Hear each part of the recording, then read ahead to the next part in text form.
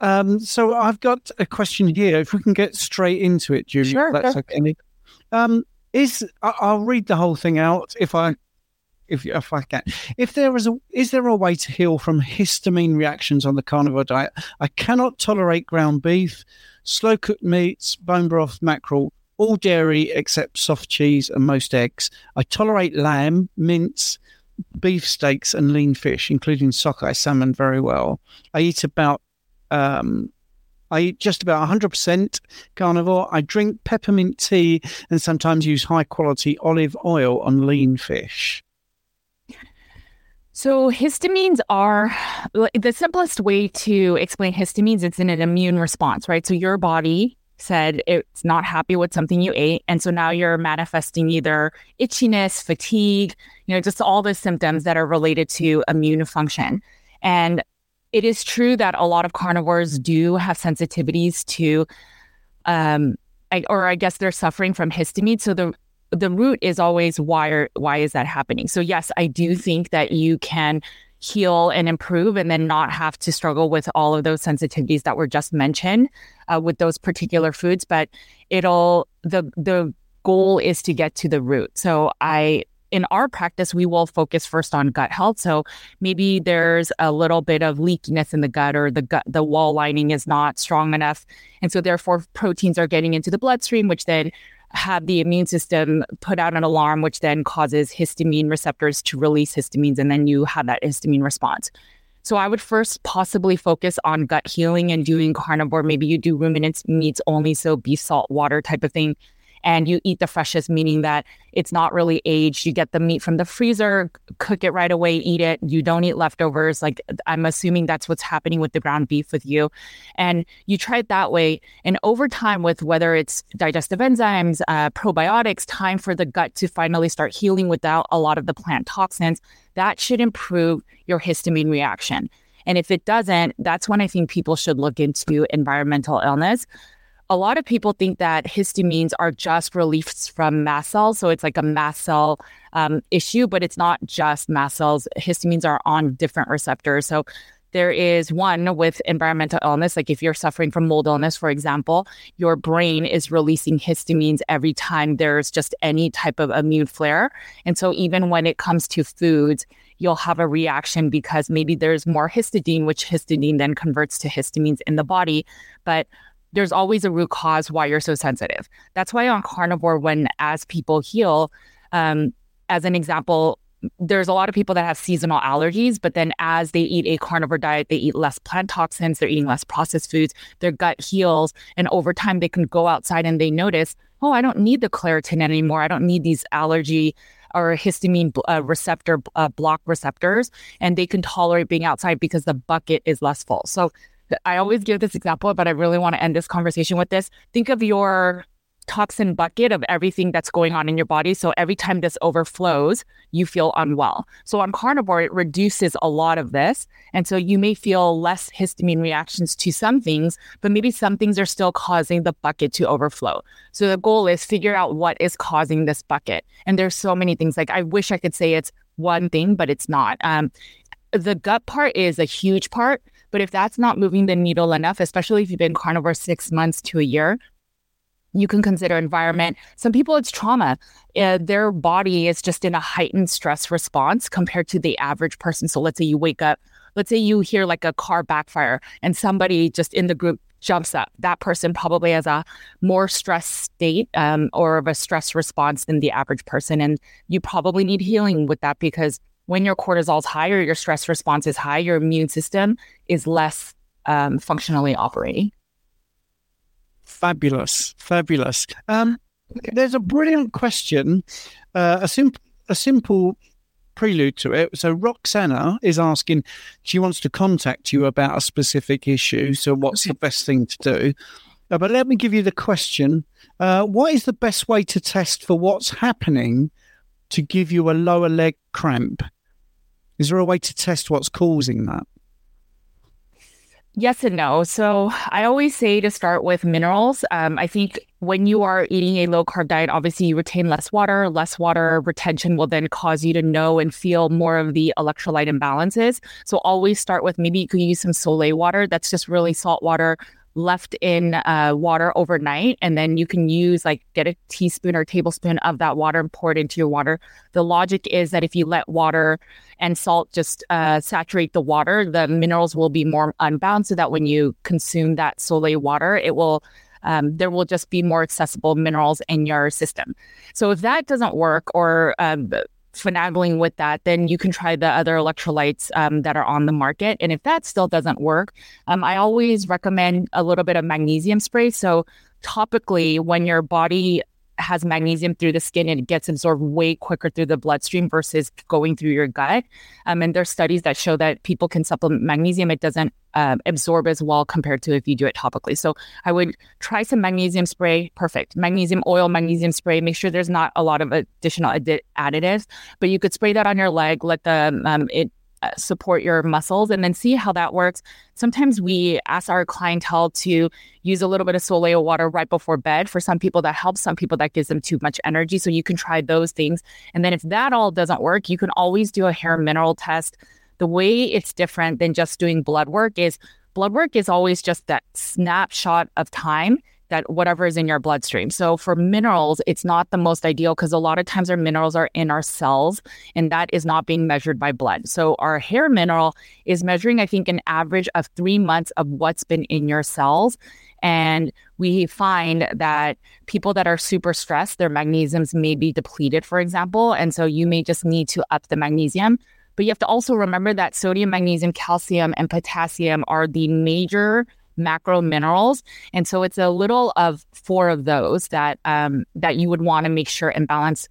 It is across the map. I know a lot of people focus on magnesium, but there's a very small subset that actually need a little bit of calcium. And then there's a little bit larger of a subset that actually needs potassium. So you can always try a little bit, maybe 100 milligrams of potassium in the morning, see if that helps. Do the magnesium at night, because it's more calming.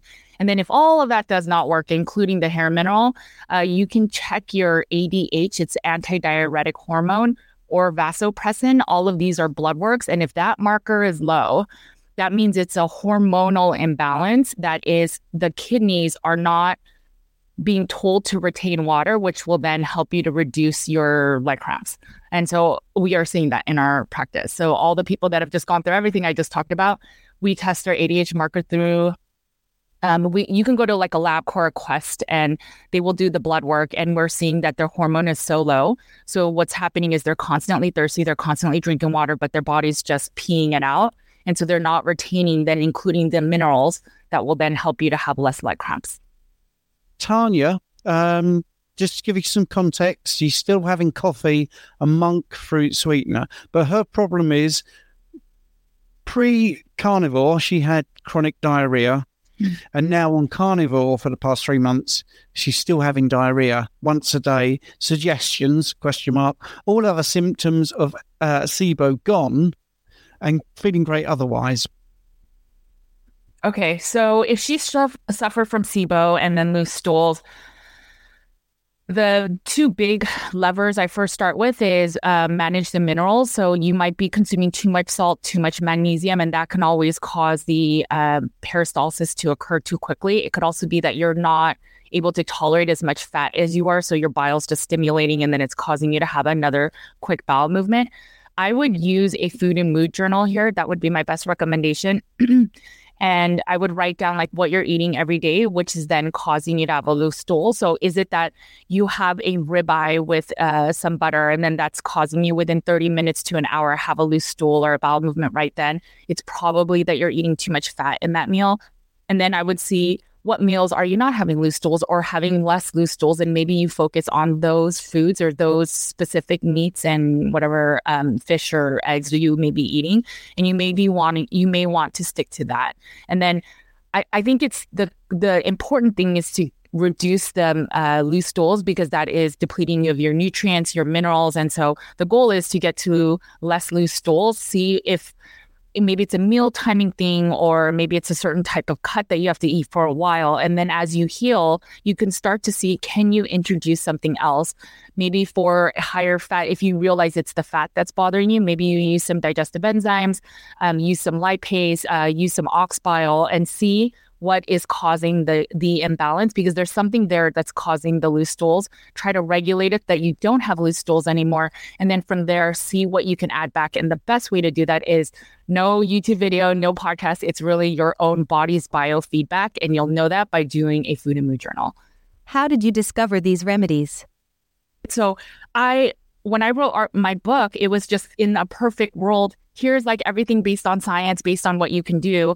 But then you get the harder cases and they challenge you on every single thing that you believe, right? And that's where I come out with all this nuanced content, because we work with some of the most challenging, and it's exciting, it's exhausting, but we have to keep doing research to refine the diet. And then if we fix all or support and heal all the people that are the most sick or nuanced or on the fringes, then we can help everybody that's in the main part of the carnivore diet. And that's why I have all these nuanced answers. And I know for some people that just listen to my channel, they're like, this is way too complicated. And you're right.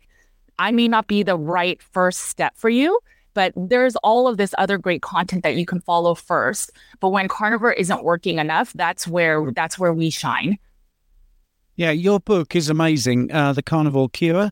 I'm really, really so impressed. And I've mentioned it to other people that have come on, actually, because you do go deep and, talk about food dyes and colours and everything. And I think this is really underestimated, because when people come to carnivore and they expect that magic wand, I'm really fit now, and then maybe they're a little bit disappointed. There are so many other factors that are nothing to do with nutrition, and it could be, well, we talk about nutrition, food dyes, which I don't call nutrition, additives, but then you talk in epigenetics and the environment, and you really go into it, and it's a really fabulous book. And I think you narrate the audio book. I think it is actually you that does that. So it's pretty good. Right. Judy, what vitamins and minerals besides magnesium might be best to absorb via our skin or orally?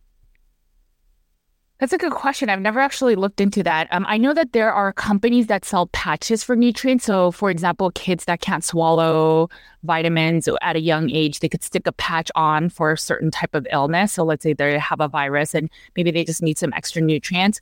I have not done the research in terms of certain vitamins beyond magnesium that would be best absorbed through the skin. So my logical brain just goes to, there are upper limits of risk of certain vitamins and minerals being in excess, and there's risk with that. So I guess if you were to try topically, I would just make sure that some of the nutrients in those don't have upper limits, because when it goes through your digestive tract, there might just be less absorption just because it goes through the digestive tract. Some of it gets killed off. If you cooked it, there might be some nutrients depleted that way. Whereas if it's topical, I don't know if it just goes straight into the bloodstream as it does with magnesium. And so that would be my only concern. But to answer that specifically, I'm not sure. But I'm going to look into that. That is, I never thought about that. Can I say one more thing about the question? Because I always wonder, like, where is the question coming from? So if it's a question of maybe this person is not absorbing their nutrients and they want an external source, if that's the reason, then I would just try it. So if they are taking supplements that, in addition to their meat for whatever reason, maybe because they have poor digestive function, maybe they're not around enough quality meats. I mean, I don't know the reason, but if that's the case, then I would just try a patch because I know that there are medical grade patches that you could put on that have some of the nutrients. And if it seems to help you, like if it supports more energy, this is where I'm so big on biofeedback. If your body seems to enjoy the patches or whatever topical thing that's mostly natural, then I would say I'm okay with that. I will say, though, that I also use tallow balm, but I don't think, I could eat less fat in my meat because I'm putting tallow on my face and that's enough sufficient fat for my body. I never think that way. I just think, it's an additional little bits of tallow, but I still make sure to consume enough fat. Excellent. Another question here, and this is from Ali D, I think. Almost every night I wake up to go urinate, sometimes twice. Is there anything I can do during the day or before bed to reduce this occurrence? Carnivore for 5 months, meat, dairy, egg, salt and water. Okay. So hi, Ali. So my first thoughts are a lot of times we wake up because of hypoglycemic effects, meaning that your blood sugar has been imbalanced. Insulin has not been doing the best job in trying to balance your blood sugar levels. And no, it's 5 months, so that can be a good amount of time, but I don't know where your blood sugar was, where your insulin markers have been, your fasting insulin. If you're fasting, and I know in the UK it's a little bit different, so I apologize for not knowing the conversion numbers, but if your blood glucose it is now around the 80s and your insulin's around 5, it's probably not a hypoglycemic event. You can always try CGM overnight, which is the continuous glucose monitors, the ones you put on your arms or legs, and then see what is going on with your blood sugar. If your blood sugar dips in the middle of the night, and I see it a lot with my clients where maybe it goes down to the 50s, I think that's 3 point something. I'm not entirely sure, so don't quote me on that. And then cortisol will kick in to make sure that your blood sugar doesn't drop much further. And a lot of times that cortisol kick or release will then give you energy, and then you're like wide awake. And then a lot of people will think, oh, it's because I just need to go to the bathroom. I have a small bladder. I've heard everything and anything, but oftentimes, if that's not the reason, and if that is the reason, I would say try a small snack before night. I used to recommend my clients maybe have a small piece of bacon with a little bit of fat, maybe tallow, maybe a little, like a tablespoon of butter. If that doesn't carry you over, and then the mineral balancing doesn't carry you over, and you notice that at the night it's not really like a blood sugar imbalance, I would test that ADH marker again. If it's that ADH marker, that's probably the reason you're waking up. And then it can actually be an environmental issue and not a dietary issue. This is a very interesting question. What are your go-to sites for nutrition research? Because your stuff is where I go. Oh, yeah. That's interesting. Everything and anything. So I used to trust, I'm not going to name names in our space, or like in the wellness space in general, but I used to go to the bigger accounts, right? So like the perfect example would be Huberman. So I don't really listen to his content, but let's say I used to go to people like Huberman or these bigger institutes.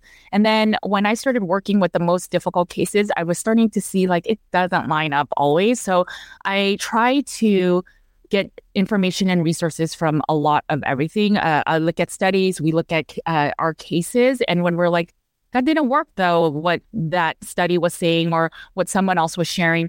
And so as we've I guess what we really do in my practice as well as in my books and research is I marry the science with our clinical practice. And we worked with over 1,000 carnivore specific clients and patients.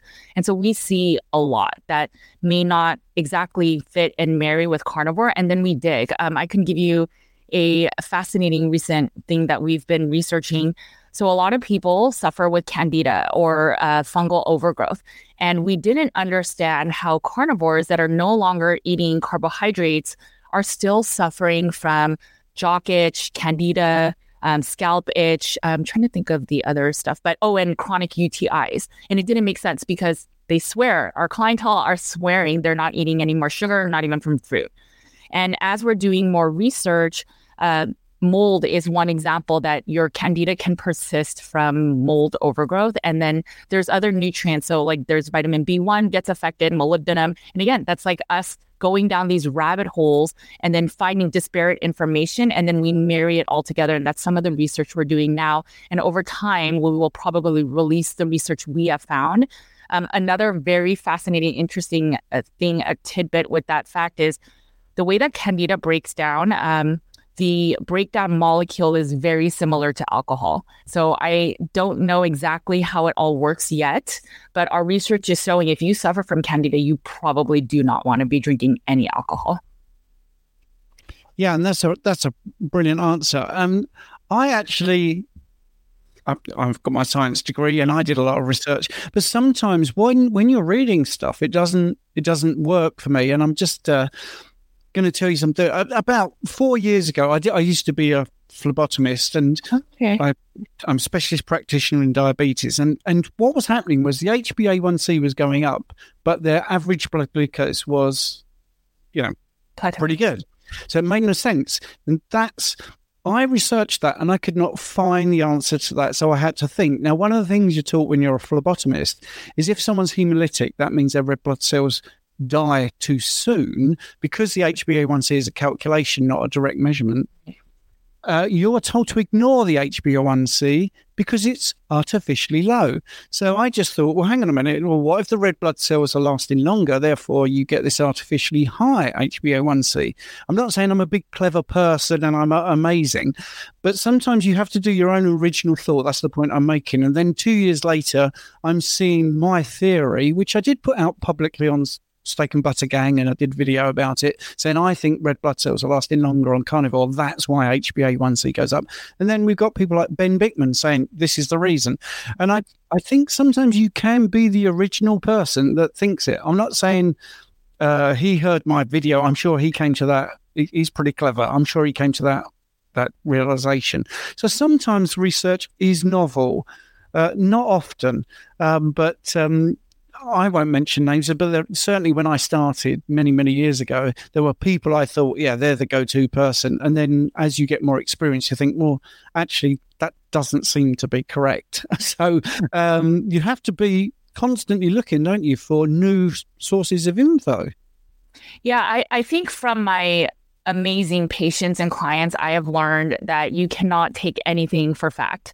I used to think, there's so many carnivore myths. Like even when I first joined, I think it's like almost 6 years ago, you can never gain weight on carnivore. There's just so many things. You never need supplements on carnivore. There's all these little nuances that people believed that I didn't. So for me, it didn't hold true either. But I thought maybe my N=1 is broken. Maybe my eating disorder background is broken, and that's why I'm gaining weight. So I could rationalize and justify for me why if you want to call it dogmas or these rules didn't work for me. But once I have 1,000 people that we work with, and we work it's not just like we work with them for a second, it's like very deep clients where we know their full medical history. And once it doesn't work for them, or we see a lot of people that didn't have eating disorders actually gain weight or stall, I started realizing a lot of what we are hearing, it's just people are repeating the same thing over and over. And I know it's great. It helps us to be a community, but we have to challenge things that may not always be true. And that's why I always bring up stuff of, I was the first one to bring up that liver is not always good to eat all the time. And then I got so much flack for that. But then it's true. There's some people that shouldn't be eating a lot of organs, and we see it in our practice. And I only shared these nuances because I'm sure there's someone that's watching this or something else I've shared that maybe that one nuance is true for them. And maybe that is the one hindrance on carnivore that's not allowing them to heal. Maybe for somebody, they've been perfect carnivore and they're just self-sabotaging because they're like, I'm not good enough. I'm eating too many herbs or seasonings, or it's because I had that one keto treat, that one thing, or I left in one supplement, and that's why I'm not healing. And what we find is it's not that small of a thing, but it's actually maybe something more root cause, like the environment or mold or stress. Like if we don't deal with trauma, that can actually impact your ability to heal. And so I think it is so ideal to challenge whatever status quo is, because that's why we're even in a carnivore diet. We questioned what standard care recommends, and we're saying we're going to eat a meat or fat that you're saying is going to kill me of high cholesterol and heart disease. And now I'm finding that it doesn't do that. So then what else are we even in our little bubble? We need to always challenge, because what we want is for people to do carnivore, and then we have every single answer for all the nuances so that people can thrive. And that means everyone can thrive. I hate that people leave our diet and say, it didn't work for me. I would love to know what didn't work for you, because let's find that and let's resolve that so we could say this works for everyone. And I think it requires nuanced care. So when people are like, everyone just eat meat, just go stricter, it's like, no, not for everybody. For some people, it's something also. There's a chronic infection or it's trauma, or you need more faith, or it's the community that you don't have. There's so many reasons why people don't heal with just nutrition. Nutrition is absolutely the foundation. And I think we need to say, I am my own N=1. And regardless of what influencer, practitioner, doctor is saying, if it doesn't work for me, you have to trust that. And you have to be honest that you have given it a full and honest go. But if it doesn't work for you, you trust that on your body, because your body's biofeedback is the most powerful N=1 for you than it is for anybody else. Thank you so much for listening to my podcast. I hope you enjoyed it. Your support means the absolute world to me, and if you're enjoying this show, I've got a small favour to ask you. I'd be incredibly grateful if you would consider becoming a supporter and make a small monthly donation. Your contribution will really help to improve the show. I'll be able to improve the software, maybe put a few more episodes out, and do many things that I'm hoping to do in the future. Do them a lot quicker. So, it's a small monthly contribution. You can cancel at any time, and the link is in the show notes. Thanks very much for listening.